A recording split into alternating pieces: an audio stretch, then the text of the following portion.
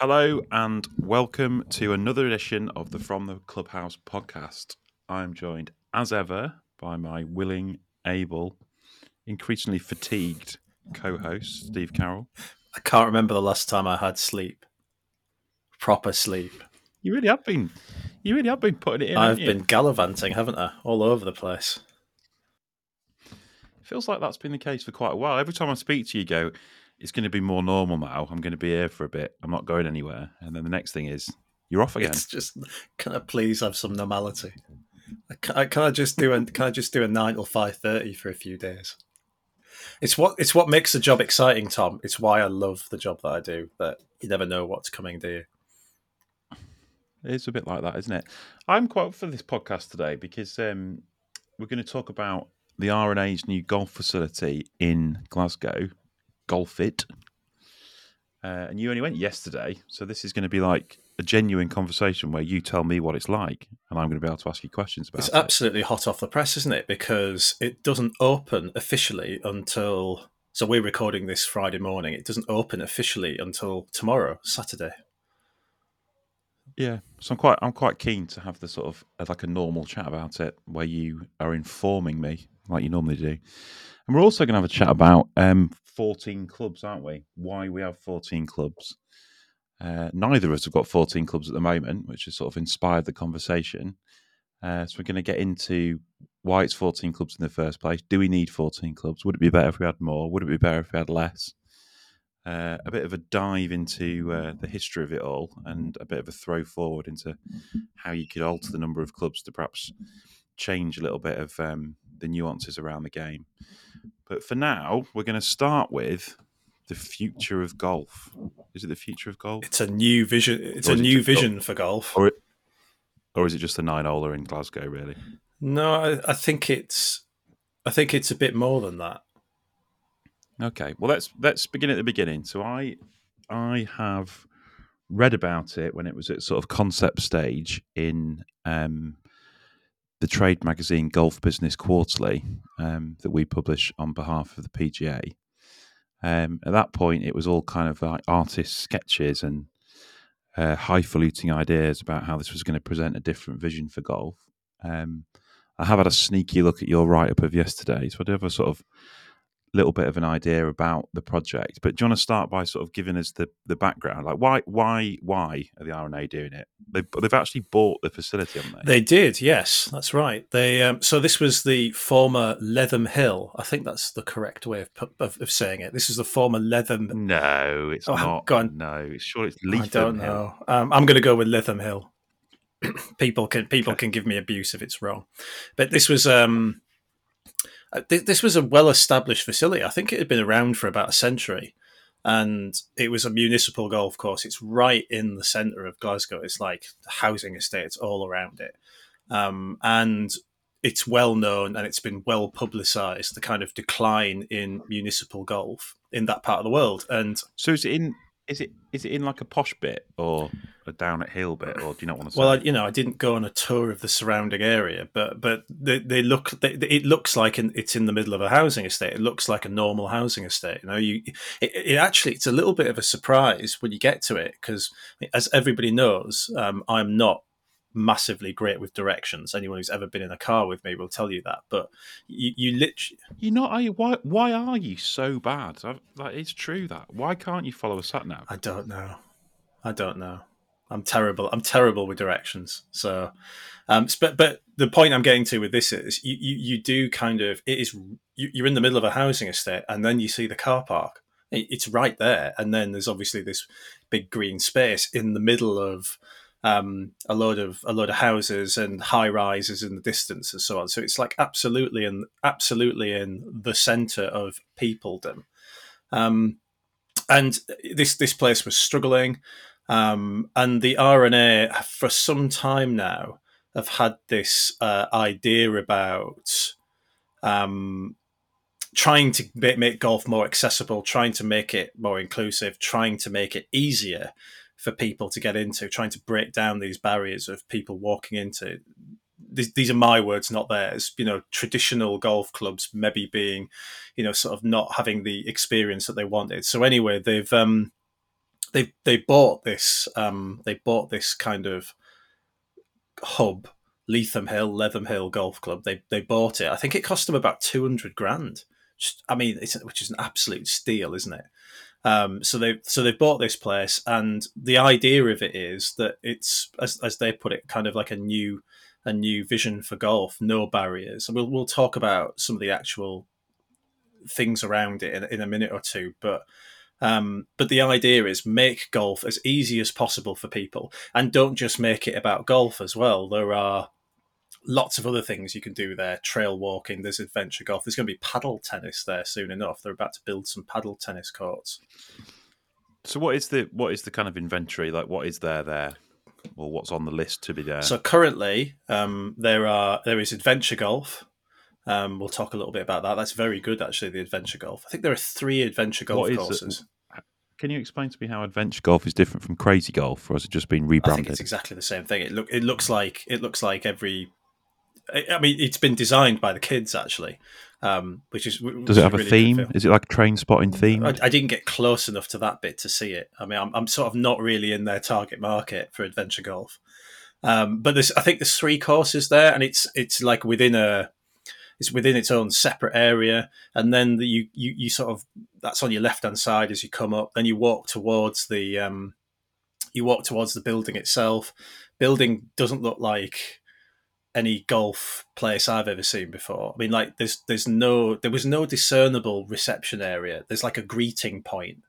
Maybe that will change, but that's how it was yesterday. You sort of say who you are, and then the clubhouse, and I use this as inverted commas, is essentially a big open space, and they call it the hub. People always call it the hub. People love calling it. There's a big pizza oven in the middle of the room. The bar yesterday was like a mobile bar. It was like in the back of like in the side of someone's van. There was a DJ doing stuff, and all the seating, all the colouring is really bright. It's all big sort of yellows and reds, and you don't actually really see much golf at this point. And the golf's sort of round the back, so you go through the building, and then you find the driving range, which is, well, I mean, we'll get into loads of detail, but the driving range is unbelievable. Absolutely amazing place. And then there's the 9-hole golf course there as well, and there is still building going on there. But they're going to be bringing in paddle tennis, pickleball, I think they call it in the US, don't they? Which is enormously popular. Yeah. It's like growing in popularity all the time. It's a sport for people who peaked at high school. Yeah. There's trail walks there you can do that are kind of like built into the property, so there's this kind of symbiosis with a golf club course. I think you'll be able to do some bike stuff as well. I mean, so it is ostensibly about golf. There's no getting away from it. The place is called Golf It, but there's a lot more there to do. Is it called Golf It, or is it called Golf No, It? It's called Golf It, IT, exclamation mark. Golf It. The food's quite different as well. The food's quite different as well, Tom, just to finish off, because it's kind of like street vendors and street food, and then you go in, and obviously there's the pizza oven, and you can have burgers, I think, and you can have falafels, but there's like quite a lot of different choice there. You're not stuck with what the facilities are. There are actual vendors there outside that are selling wares as well. Yeah. Should we start with adventure golf? Have you ever had a good experience at adventure golf? Yeah. You played much adventure golf? I played adventure golf with you about 3 weeks ago at Putt Stars. Oh, yeah. Did you take your own putter? I did not. I think, I mean, that's kind of like when I in a former life, when I was a snooker reporter, I once played the Chinese superstar Ding Junhui in an exhibition game before the UK Championship, and I turned up and took a cue off the rack, and he got his cue out of his case and the bottom of the snooker table, and this feels to me like the equivalent of it. You don't take your own putter to Putt Stars, do you? Yeah, it's all the rage, isn't it? Like, everyone is saying, you got to do adventure golf, and there's all these like inner city or shopping centre versions of it with like fluorescent lights and things like that. I don't know. I just always think it's a sort of a pastime of the sort of chronically uninspired. It's like, what should we do with the kids today? It's raining. We've been to the cinema 8 times already. Why don't we go and do some adventure golf? Well, it was. And then you get there, and it's always intensely irritating. Like, maybe we should have a podcast on, is adventure golf too hard? How do we make adventure golf easier? We went and played, because it was raining, on Saturday at the one down the road from our house. It's so frustrating. Like, the whole thing is just designed to annoy you. And what do you know, when you take your sort of 8-year-old to go and play it, they get really irritated that the ball's not going in the hole. Well, the kids that I saw using it yesterday, and there was a busy trade. They were loving it. It looked a bit different. I think I'm right in saying this. It's been designed by local kids themselves. So they've put in. So what is there? Is there like a an iPad and a switch on every hole, so they don't have to do the golf, so they can just play on their iPad? There was water. I saw water on one of the holes. Yeah, I mean, I didn't get close enough to see it, but to give you like a hole by hole breakdown, give you like a routing. but I definitely saw some water on there, and I thought that's a bit different. I haven't seen sort of a hazard in adventure golf before. If my kids designed an adventure golf course, it would definitely just involve an armchair and an iPad, and the hazards would be bottles of Prime. Now at an affordable price, apparently. Yeah, apparently. Right, okay, so there's adventure golf, fair enough. What else have you said? You said there's a pizza oven. It's like kind of like QI alarm stuff, isn't it? What we're going to do to entertain families? Well, we'll need a pizza oven. Again, it was doing a good trade yesterday. People seem to be getting into it. They had a lot of there's a community nearby. I think it's St Paul's community. So they had a lot of the community there yesterday, as well as media bods like me, trying out all these different bits of the facility. And that was doing a great trade. I enjoyed the hub actually. I know you're having sort of a little poke about it, but I do not like the one thing I've realised that I really really like is lively. And it will be lively in there, and it'll be busy. And the fact that it's sort of open air a little bit, I mean, it looks like a sort of music festival hangar. You expect there to be a band sort of going on, but I do think it is quite a nice, comfortable space for a lot of people to get together. I mean, it'd be interesting in February when the place is like -5. But I do think that. I do think that it was quite a welcoming space and it was quite a lively space. And I was sort of contrasting this with some of my experiences of like big leather sofas and nobody saying a word. And I kind of thought, you know what, actually, this is kind of what I want. I quite like things to be bustling, and it was bustling in there. It was really cool. But no use for recording a podcast, clearly. So what's the driving range like? Yeah, amazing. Absolutely amazing. I mean, let's take the colours aside, right? I mean, it is very, very bright.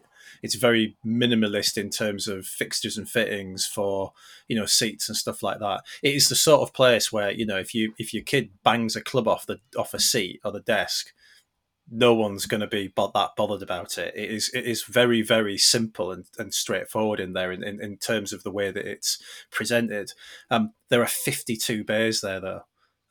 It's floodlit. It's on 2 tiers, and every single bay's got top tracer in it. Like every bay's got top tracer in it, and it's just right. It's really really cool actually. My big frustration with driving ranges is you can never get in them because they're always really really busy. And what they do with this one is you don't pay for balls as such. You pay for time. So you kind of book a time and it's half an hour. I think it's like might be £6 for half an hour as an individual. I think it might be £10 for an hour. These facts and figures are all on GolfIt's website, so you can take a look for yourself. And the idea is, bang as many balls as you want. There's not kind of like, 50, now I've got to go and spend another £5. If you've done your 50 balls in 10 minutes, go and get another 50 balls. You sort of go until you're, I mean, I talked about snooker earlier on. It's like go until the light runs out. Almost on the table, and I really really like that. I thought that's a very good and progressive way of doing it, because I often feel a bit shortchanged at driving ranges, and I've particularly felt that where they've invested in this kind of kit, because what tends to happen is you have a price, and then someone invests in like expensive tracking, and then the price doubles for your balls, and you go, great. I mean, I understand there's like these things have to be paid for, but do I want to pay £10 for 50 balls? Whereas I think the kind of element of time is a really, really, really, really good way of doing it, I think. So that is, I think that, yeah, I think that is it's a kind of non-colloquial way of expressing what you're buying, right? So if you're a sort of beginner golfer, you've got no idea if the right amount of balls is 5, 15, or 50, have you? But you understand what half an hour is. Yeah, yeah, and I think it makes it easier to manage demand and manage people as well. Because as I said earlier on, one of my huge frustrations is I go to a driving range and there's a queue, and I think, oh, brilliant! Now I've got to wait. Whereas you can book people in, and you can book, and it's not just individuals as well. There's like team prices, so you might pay a little bit more, but then you can share the time around a number of people in the same bay, which I think is cool. You can hire clubs, but I don't know if it was just a feature of yesterday, but I definitely saw like a lot of clubs that were just there. They had sets of clubs that you could go and take clubs from and for free, and hit those kind of hit shots without necessarily having to bring your own clubs. And I think what that's speaking to is, yeah, there'll be lots of people like me and you, Tom, who use that facility and will take our sticks, but they're also trying to get the people who will come there for something else, maybe like adventure golf or paddle tennis, and go, all right, well, am I going to have a go at this? Oh no, I haven't brought my own clubs. Well, it doesn't matter, because here's a driver and here's a 7-iron and here's a 9-iron. So I thought the driving range was, I mean, it's very, very big. And I thought it was definitely a place where I thought, yeah, I could actually go and practice here.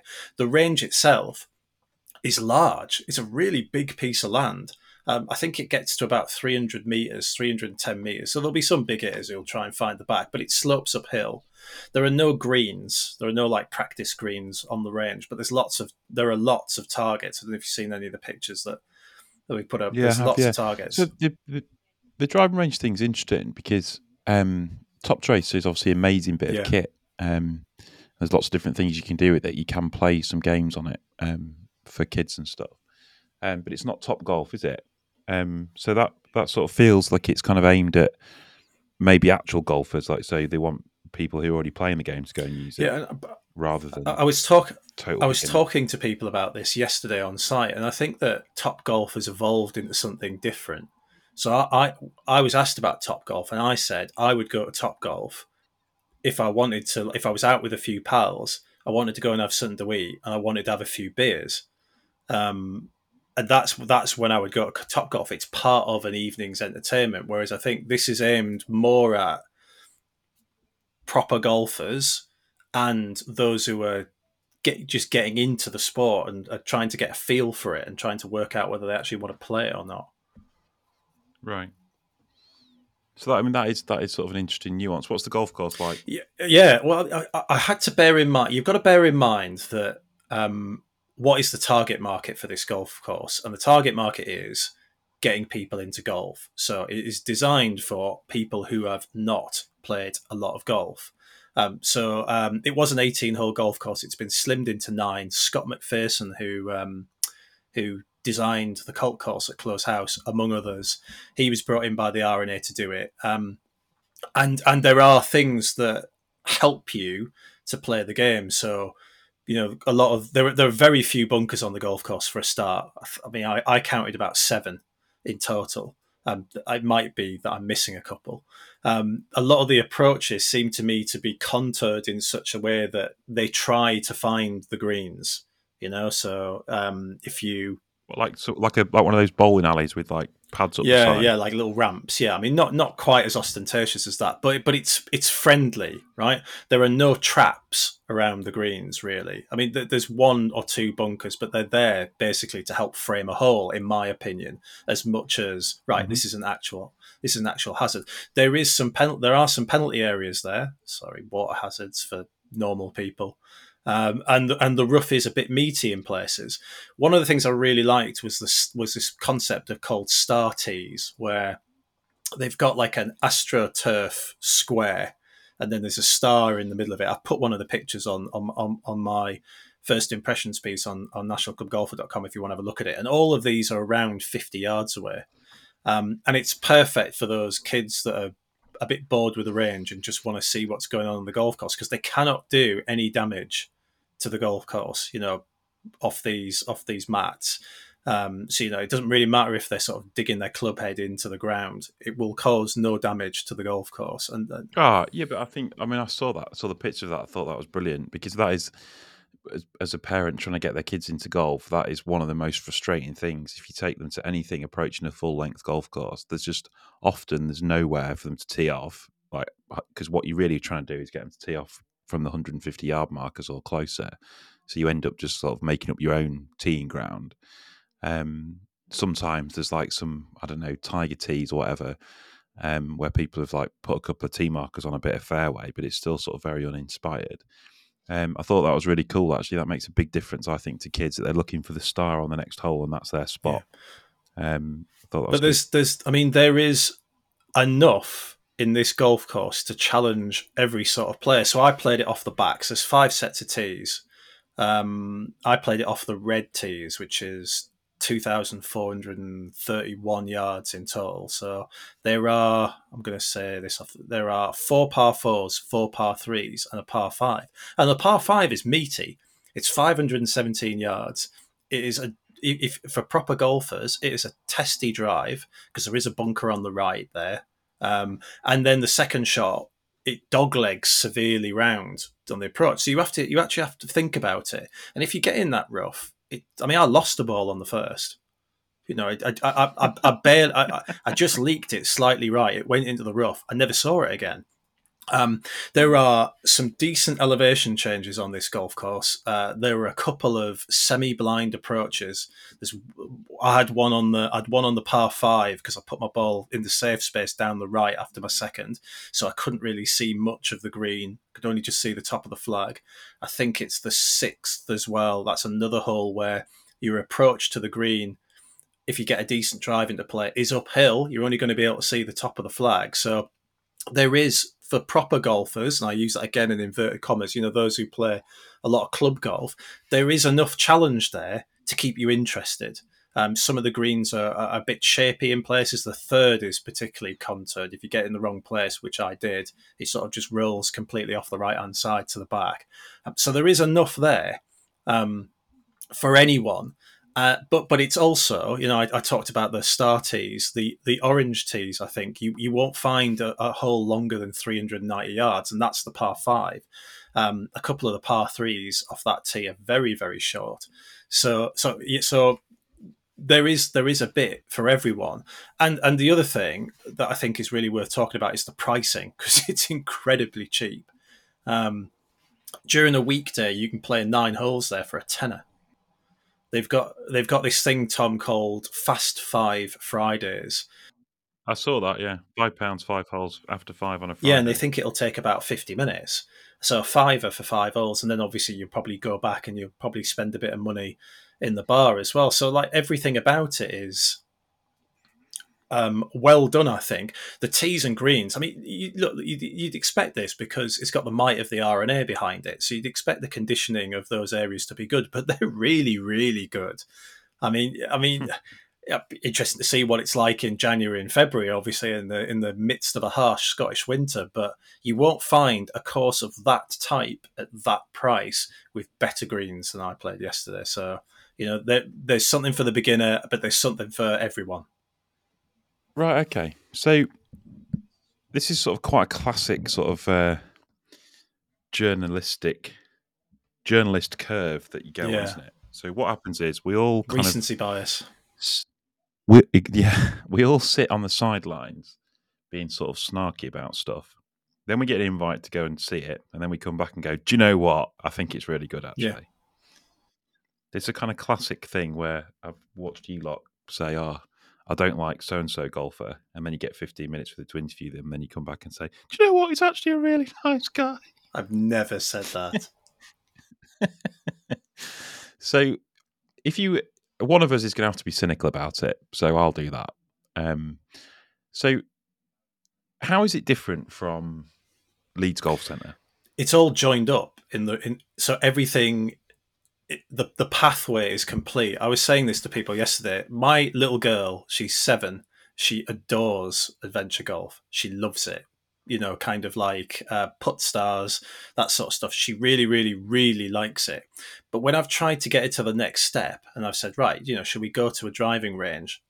She won't do it. And part of the reason for that, I think, is it's off-site. We have to go to somewhere different in order to do that. So one of the things I really like about this is the whole golfing journey is there, and it's all in the same centre. So you've got the adventure golf for people who've never ever picked up a club before. Then you've got the food. Got right. Let's just go and have something to eat. Then you've got the driving range. Right, Amy, should we just go and have a little bat on here and see how you feel? Right, we might do that for a bit. Well, here's the golf course. Well, I can't take you off the orange tees at 1,600 yards, but I can take you to the star tees off 50 yards and just hit away. And it doesn't matter what you do. And that is what I really like about this place. And that's why I think it differs from other places that we've been to before, that the whole journey into golf from start to finish is all there in the one centre. Right. Okay. So who do you think then, when it's in 3 weeks' time, when it's been open, who's going to be in there? I think it'll be a mix. Actually, I think a golfer like me will definitely go and use the driving range, because the driving range is exceptional. And Top Trace is brilliant, and it's not massively expensive. £6 for half an hour, bat as many balls as you want, perfect. And if I want to go and have a drink, I can have a drink. I think that it will get a lot of kids in there, but I also think there'll have to be a concerted approach. And I know they're going to do this. There's going to have to be a concerted approach to get people in there. They're going to have to go into schools and do quite a lot of targeted education to get some new players in. Otherwise, you are relying on someone like me saying, right, Amy, we've played adventure golf. Shall we now go and do this? Well, the ideal would be, as well as everything being in the one place, that the R&A will go in, or Golf It people will go into schools and say, right, come and have a free taster session. Come and do this, come and do that. They'll hold tournaments there. They're going to hold competitions there for proper golfers. So a guy there who listens to our podcast, actually, so I'm going to shout him out, was saying that the course is going to get rated. I think it is already rated, actually. It's got a course rating and a slope rating on the scorecard. So the facility is there, and for them to hold competitions now. And I think it should absolutely get onto iGolf. I think it's called Open Play in Scotland. It should definitely sort of tap into that and get those kind of non-club members playing it on a regular basis. But I also think club members like me will go there and will play it sort of semi-regularly, because there is enough challenge, and it's incredibly cheap, like a tenner in a weekend. Tenner on a weekday, £20 on a weekend. I think find me better value than that. So presumably this place is not going to have a membership. Do you know what? I don't know. That's one of the few questions I didn't ask. Trust you to find the only thing that I didn't ask anybody. Is it going to? I look. I don't get the sense that it's going to be a member. It feels to me as a pay and play organisation. If they are doing it, I don't think they should. I think it. Well, let's just go with. I think we'll go with no. So I think that is an interesting thing. We were looking, weren't we, the other day in the office at some of the England golf number. Well, you've written about it, in fact, haven't you? About the England golf iGolf numbers. They're up to 50,000 now. Just over, yeah. I don't know what the numbers are in Scotland. Do you? They're much lower. That's not a criticism. There are fewer players in Scotland than there are in England. That's just a fact. But also, I think Open Play hasn't been marketed so far as aggressively as iGolf has. I mean, there's been a lot of publicity for iGolf. But I mean, 50,000, as we were saying before. I mean, that we need to speak to somebody at England Golf about it on here. But I mean, that must go down as a significant success for iGolf. In broad brush terms, that's kind of 7 or 8% of registered golfers in England. What are they, like 650 or something maybe, in total? Maybe 700 now with the pandemic boom. Yeah, it's also £2 million additional money into the game. And as we were saying the other day, one of the problems is that these iGolfers have got nowhere to play competitive golf. So for a new facility, it's like a massive opportunity to say our doors are open every week. There's a competition on a Saturday that's independent golfer only, or is any golfer with a registered handicap. That I think is the direction of travel of the whole thing, personally, or that's the sort of untapped market. I definitely think that will happen, because what was the point of WHS? The RNA and the USGA said the point of it was almost a universal handicap system, wasn't it? That took it out of just club membership and gave every golfer, if they wanted it, the opportunity to have a handicap. So I'd be very surprised if that's not integrated into this project for more avid golfers. So what you're describing basically is what we see a lot, don't we, in a lot of different walks of life, is that we're getting, it's basically a mixed use development. So if you were talking about, like, I don't know, what's the shopping centre called where we went and did adventure golf, Thorpe Park. That is a shopping centre, but in order to keep you interested in the shopping centre, it's got some trendy food places, it's got a cinema, it's got a adventure golf. So there's something else to do, not just shopping. And every time you sort of go into like a big food festival or something, it's all street food, entertainment for the kids, to kind of something in addition to the main point of going. So I think that is, golf should be tapping into that, shouldn't it? It's a leisure activity. It's a way for people to spend their time, and it doesn't have to be so regimentally just about the golf course. I just wonder, like, what are the RNA expecting to happen? Like, is this something they're going to franchise? Is this something they want people to copy? Are they going to kind of license the model to people? Are they going to build other facilities, or is that it? I suspect all of those things. I did ask this question, and I think the answer which came back was, let's see how this one does. The proof's in the pudding. We've built it. Now let's see how people react to it and how they engage with it. But if it is a success, I mean, I was saying yesterday, how many places like this are there throughout the UK? You know, like, let's be blunt about it. A dilapidated former municipal golf course with land on the side in the middle of an urban centre. There's plenty of these sort of places, aren't there? And some of them will get rewilded, obviously. Some of them will get turned into parks. But if this is a success, then there is the opportunity for it to be, whether the RNA do it themselves or whether they franchise it out under a Golf It brand, there is the opportunity, isn't there, for them to do that. Now, they've described this all the way through as a concept. Well, if the concept proves successful, then what do you do with successful concepts? You roll them out, don't you? So if it proves to be what everyone hopes it will be up there, then I think we'll see more of these. I mean, I was talking about Manchester, places like that. Can you buy merch? I thought I could see like ball markers and some tees. I didn't know whether they were giving them away or whether you would have to buy them. But I mean, merch is an interesting angle. Would you wear a Golf It t-shirt? I'm just sort of trying to go for the complete full house of stuff you must do these days. You must have a pizza oven. You must have merch. I quite like the kit that the staff are wearing. Which there's I think Adidas are behind that, because there were 3 stripe brands all over people's stuff. So I mean, they've got obviously some very significant backing from various places. There's some Scottsdale Golf stuff going on there yesterday. There's custom fitting rooms. Titleist's custom fitting room is there as well. I imagine there'll be more. So they've got some pretty substantial backers as well. That's all really interesting stuff, Steve. I guess I don't know why I've just sort of decided to be the cynic. You're just a professional cynic. Your heart's not in it. No, it's not that. Spend your life living life on the limit. Oh yeah, maybe, yeah. Is that right? I don't know. I think I'm just sort of on the cusp with all this stuff. Is that I'm massively for people trying to grow the game. I'm massively for a dumbing down of the kind of the stuffy rules around it. I'm massively for golf clubs in general being more welcoming places. I'm massively for making it easier to get kids interested and keep kids interested in the game. I just worry that often with golf, we're trying to sort of square peg round hole it a lot.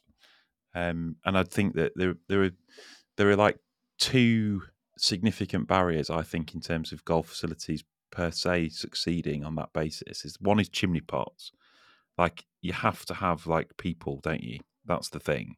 So I mean, you can see that sort of thing working. There's a place like a dilapidated 9-holer in Kirkstall in Leeds, isn't there? And there's Gotts Park and places like that that were sort of reinvented as family-friendly facilities. You can sort of see that working because there's enough people. It's not going to work in rural locations. There just isn't the volume of people. So it is a sort of urban facility. So that's one thing. The second thing is the weather. I just don't think you can get away from the fact that golf, in whatever form you take it, is like basically an outdoor sport. Yes, you can hit balls on a range. Yes, you can do adventure golf inside, but it's still better when it's sunny, and it's not sunny very often in Glasgow. It's a rather stereotypical approach to a very large area of Scotland. So I, you know me, I am an optimistic person by nature, I think. So I would go into a facility like that and you would expect me to come out and be raving about it because that's what I tend to be like, particularly about shiny new things. You know, I like to see the positive sides of this. I do think there is enough there to keep people interested. And it was interesting that as I left yesterday, as I was going to the car, there were people who lived nearby who were asking me what it was like, and telling me that they were going to be going this weekend. Now, obviously, there's a bit of shiny new toy about that. You know, when you open something as big as this, with this kind of publicity, with that kind, there is going to be a little bit of, well, let's go and see what it's like, and the proof in the pudding is going to be, as you say, how many people are booking in February, in the middle of winter. That there is that, but I also think that there does need to be a joined up approach to how we try and get people into the game. And I also think that there is avidness, there is a natural avidness that when people actually try golf, they do tend to like it to start with, and then they fall away because of a lot of different reasons, one of which is availability, another which is, as you alluded to earlier on, the stupid rules that then become imposed on them as they go up the chain. So it'll be interesting to see in the future whether they're still getting the bookings in 6 months that they are now. But I do think the signs are good. I do think they're not necessarily targeting golfers, they're targeting families. They want people to go and spend a day there. They want people to go and have dinner, have something to eat there. They want people to go and have a drink there. They want people to go and walk around. And then they also want you to play the adventure golf. They want you to play the paddle tennis. They want you to play on the driving range. They want you to go on the golf course. But I don't think they're singularly wedded just to the idea of people using it as a destination to hit a white ball with a stick. I think they want it to be a bit bigger than that. Yeah, that's cool. And I think the idea of having people cycling and running or walking around paths around the golf course is really good because at least you're getting a glimpse of it then, and at least you know you're welcome. I think that's very smart. I think the pickleball thing is that's a cliche too far for me. Pickleball's just like it's like the squash was in the 80s. But right? it is the big. Every golf course in the 80s thought, I know what we'll do. We'll open a squash door. It is the big thing at the moment. I mean, it's enormously popular. Look, even I've looked at it and thought, do you know what? I wouldn't mind having a go at that. And I was awful at tennis. I mean, like, have you ever tried to see me serve? It's honestly, it's the most ungainly action ever. I've told you, it's like CrossFit. It's a sport for people who peaked at high school. That's what it is. Anyway, you said there that you liked shiny new things, Steve. I do. And regular listeners will know that this podcast is sponsored by our friends at TaylorMade Golf. And we have both been furnished with new sets of TaylorMade Golf. Shiny new things. Absolutely. but we're both missing a wedge, or have been missing a wedge. So I don't know how you've been coping with your missing wedge, but I've been playing with 13 clubs. Well, my wedge was delivered several weeks ago, and I seem to have coped with it quite fine because it's yet to be uncovered from its wrapper. And I did play yesterday with the wedge in my golf bag, still in its cellophane, and it remains in its cellophane. Yeah, I'm missing my. Let me get this right. I'm missing my 52. I think. No, I'm missing 54. I'm missing a 50. Right. So I haven't missed it. I don't think. I've been merrily playing my golf. I've never thought, oh, wish my 50 was here. I've just got on with it with my 13 clubs that I've got, and it kind of makes you think, like, why 14 clubs?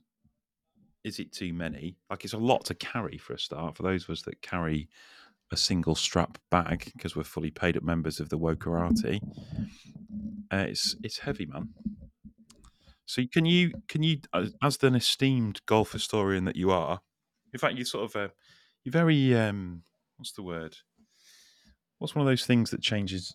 It's you're very chameleon, aren't you, these days? One minute you're up at Golf It in your pumps and your pedal pushing trousers. Next minute you're a bona fide golf historian. I did have a pair of those kind of Van Royen trousers. I got some for review. Of course you did. I have not kept them. That's a step too far for me. We didn't wear them yesterday. No, of course I did not. I thought you'd have been there, like in you. I was there in my. But you might have got a tattoo or something. I was there in my NCG branded hoodie. Is that enough for you? But oh yes, I did see that. I did say that I couldn't, because there were a few guys out there and they were playing in jeans, and I did say I actually wore a pair of golf trousers and I drove up knowing that I didn't need to wear them, and I still kept them on. And I just said to the guys that it's just false habit. I've just done it for so long that the idea of sort of going in a pair of jogger bottoms, but I have no problem with people who do. But when you're not modernising, you do know quite a bit about the history of the game, don't you? You've read an awful lot of stuff. You collect golfing memorabilia, don't you? I collect golfing memorabilia. I collect golfing books. I've got a lot of old golf books. We've used some of them in this podcast before, haven't we? I'm thinking about the Badminton Library, Horace Hutchinson. I've got an 1890 copy of that. Jesus. Anyway, so can you tell me, drawing on your vast reservoirs of knowledge, why it's for? You're actually leafing through something, aren't you? So this week's book is Why do we use 14 clubs, Steve? So this week's book for podcast listeners, you can get this on Amazon for about £3, and if you've got any sort of interest in the rules, it's a brilliant book. It was written about 30 years ago. Please, can you click to Amazon via nationalclubgolfer.com so we get a commission? You'll have to give me an affiliate link for this second-hand book then. So this book is called The Rules of the Green, and it was written by Kenneth Chapman in about 1990. So all the rule numbers are different, but if you're interested in the kind of the birth of the rules and how they've came to be as we now play them today, it's an excellent resource for that. And some of you may have read some of Kenneth's work in my piece on stroke and distance, where I relied quite strongly on Kenneth revealing the many and varied ways in which stroke and distance has punished us or not in the past.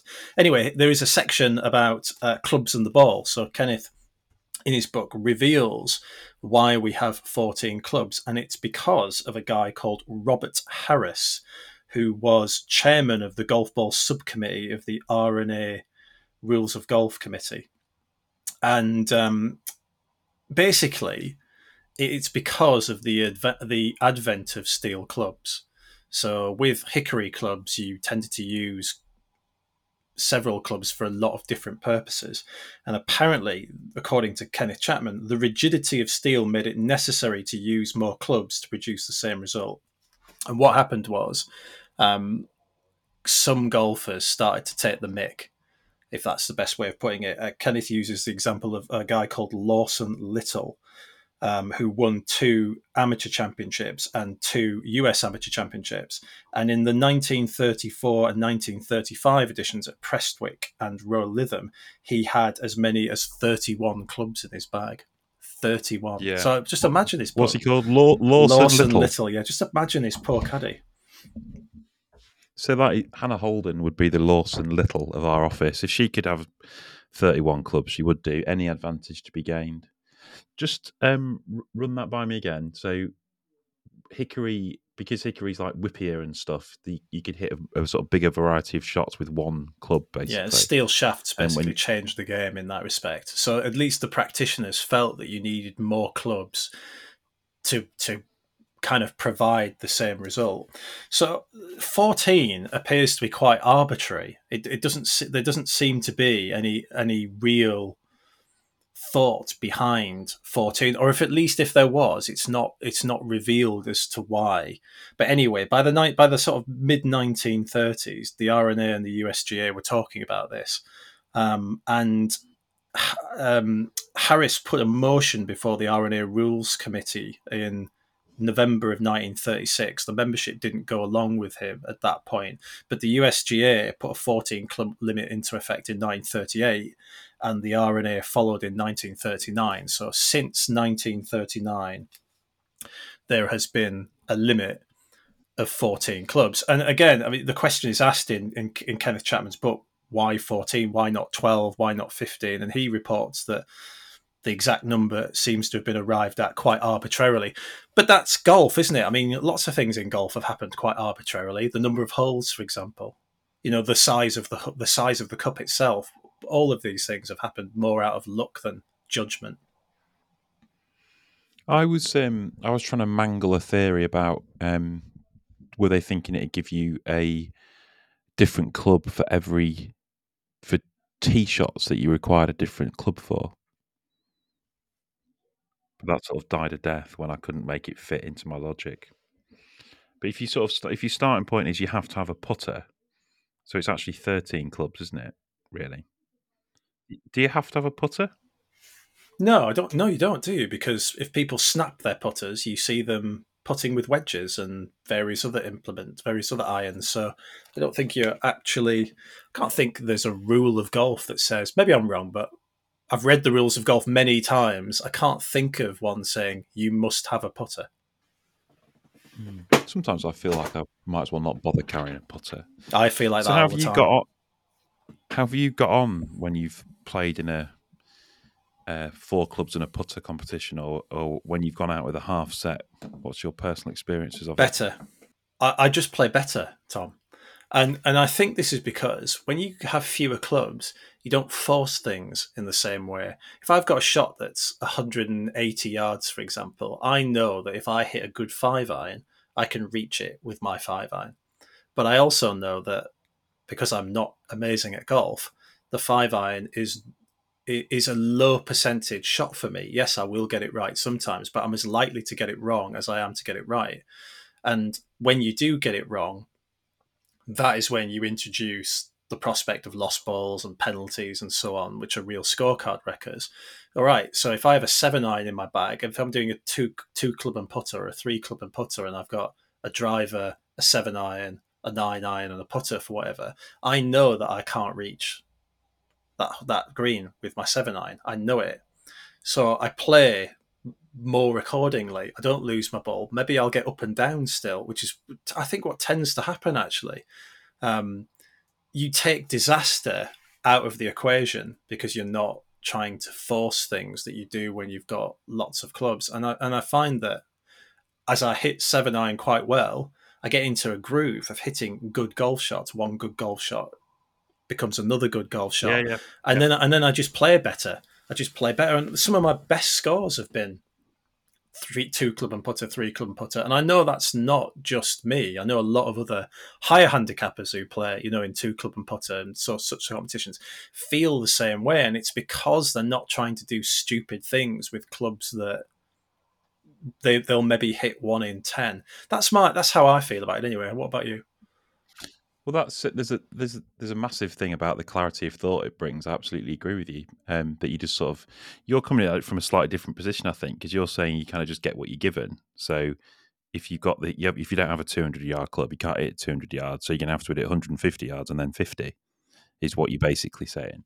So I sort of get that from a kind of it takes a lot of the kind of bravado and the machismo out of it, and you just sort of have to play what's in front of you. I think there is other examples of that, like the World Speed Golf Championships. I think they carry like 2 or 3 clubs and they leg it round in an hour. And the way that works is they add the amount of time it takes them to run round the golf course to their score. I can't quite remember the numbers, but it's something in the region of, it's like a 4 or 5K run, which they do in, let's say, 25 minutes, half an hour. And then they add that to a score, which is often in the 70s. So I always think there's loads that you could pick over with that. Is that the winning score in the World Speed Golf Championships is something just over 100. So the minutes plus the strokes. So there's a massive argument that all this fuss we make about, well, what club is it and how am I going to approach this shot?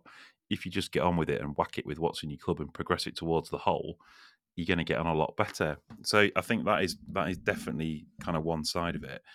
I think I was going to take the part of the conversation more in a sort of shot shaping direction.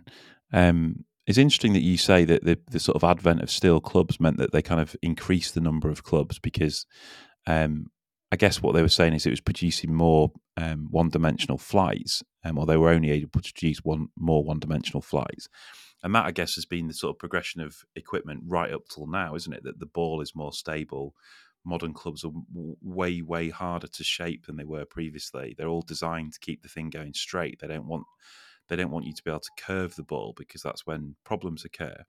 But it does also take some of the artistry out of it. And one way of putting artistry back in, and anyone who spent any time with kind of golf psychologists or performance coaches at golf will tell you that they will all say to you, go and play golf with a half set. And try and, if you're someone who's spending an awful lot of time grinding on a range through winter and you're trying to groove a particular action at golf, what happens is you tend to go on to the golf course and you play driving range. You don't play golf.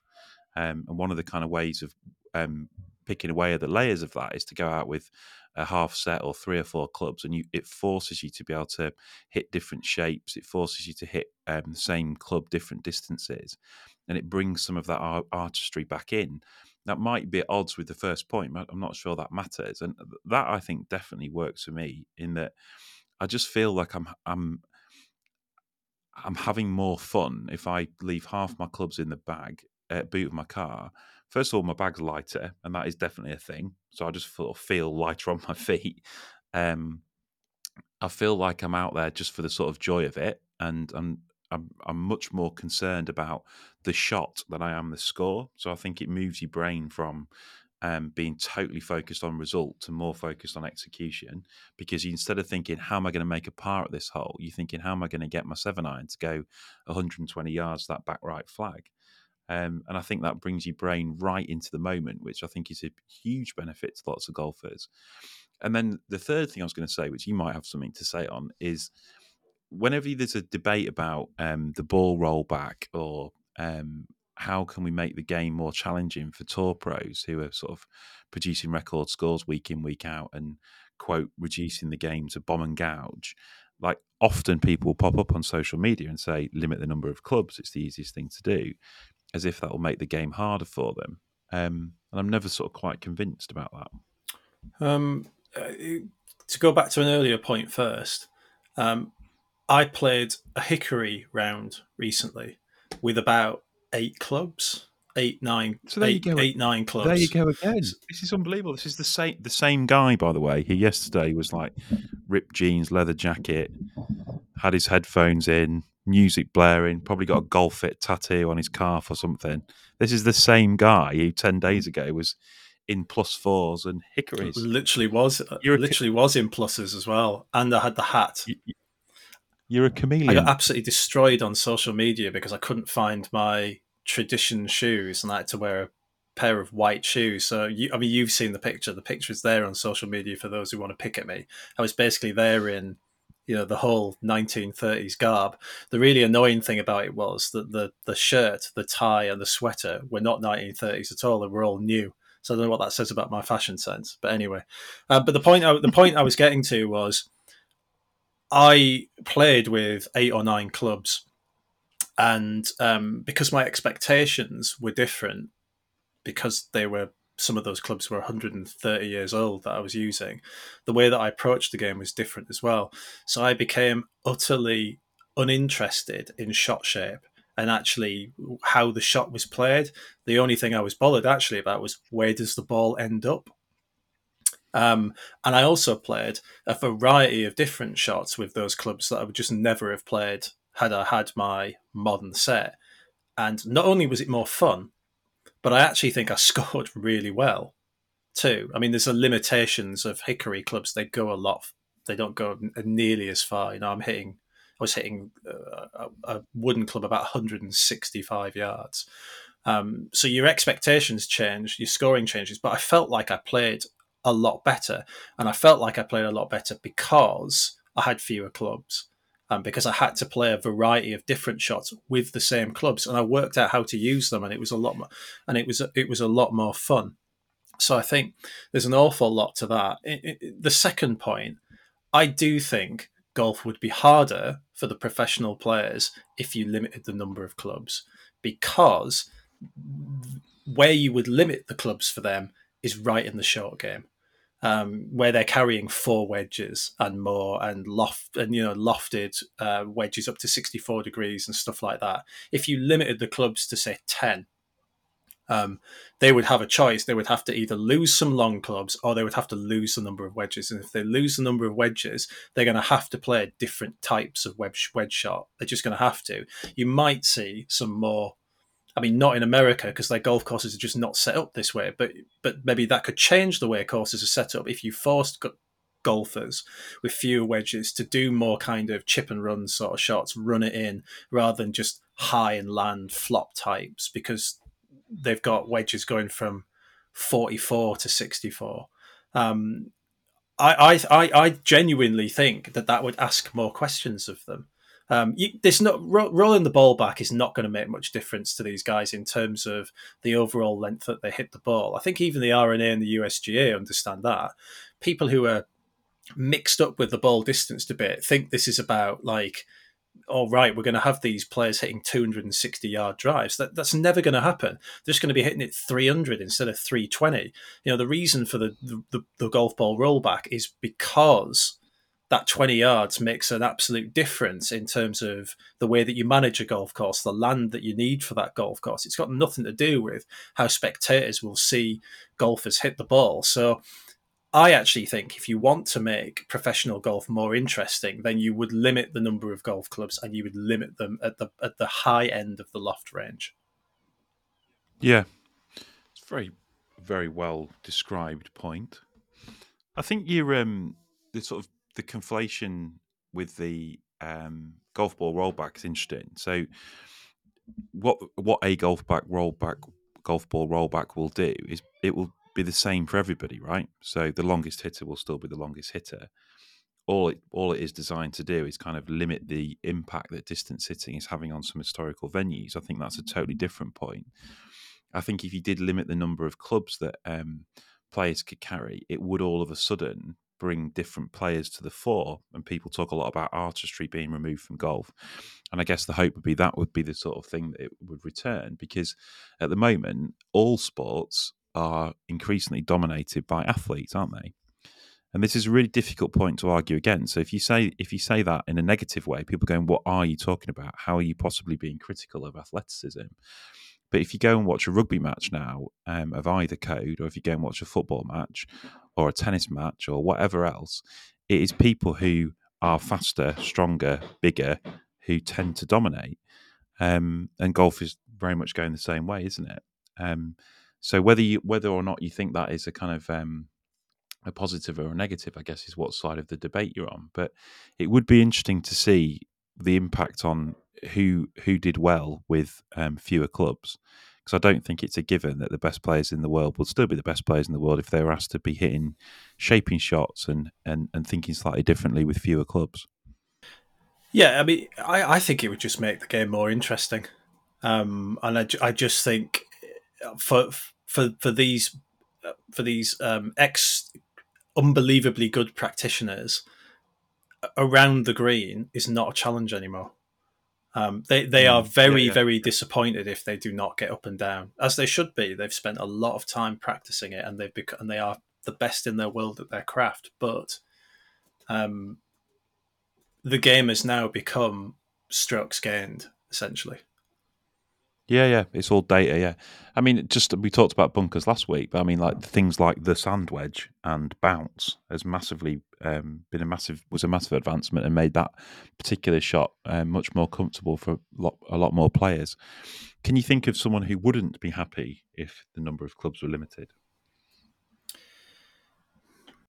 Mickelson.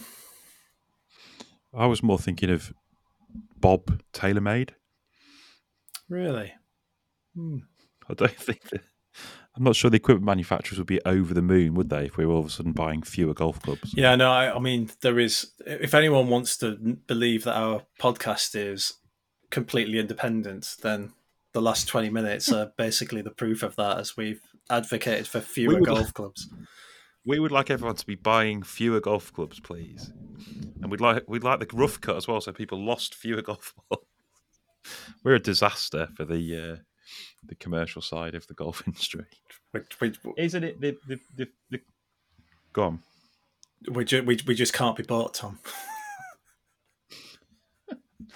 The fewer clubs thing, I think, is interesting though, isn't it? And it would be good to hear what people think. And it'd be worth us looking at like what the scores are in 3 clubs and a putter, and see if they do like vary wildly. It'd make the game cheaper for people to get into if they had to buy less kit. Well, I reckon that the scores for fewer club competitions will be better, and I can tell you why with one shot. Right, I'll give you one shot. That if I had £1 for every time that I've seen a high handicapper, so when I talk high handicapper, I'm saying 24 and above, perched right by a green, try and take a very lofted club as a chipping tool. If I had £1 for every time I've seen a player do that and then chunk it 2 yards, I wouldn't have to be doing this podcast with you, Tom. I'd be retired in a yacht on the Maldives somewhere. And that, for me, is like the biggest advocate of it, because every player who struggles to hit a ball should never attempt a big flop shot or a big chip shot. They should just run it in with a lower lofted, like run your 7-iron in there. It'll be a much better result. Your scores will be much lower.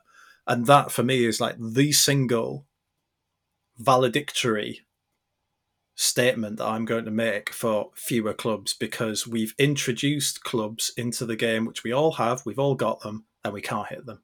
I can't hit a 20-degree hybrid.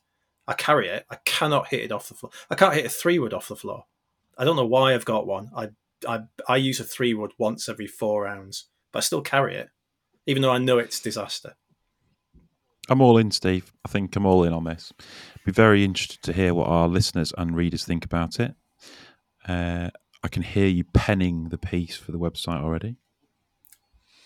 It was good, that. So we're back next week. You've got a special guest for the week after, haven't you? I have, but I'm not going to reveal who it is yet, because we've had a habit of revealing special guests, and then they've kind of like left us in the lurch. So How that has happened. So. Yeah. Please do subscribe to us. If you're an Apple or an Android listener, please do subscribe on your podcast host of choice. It really helps in terms of getting our most up-to-date content, and you'll get a little notification when a new podcast's out. We've got quite a loyal audience. We'd like a bigger one. Do write in and tell us what you think of the podcast. Lots of people do. And do write in if there's anything you'd like to hear us talk about. Yes, thank you for all your correspondence. We will see you next week. Cheers, Tom. Bye.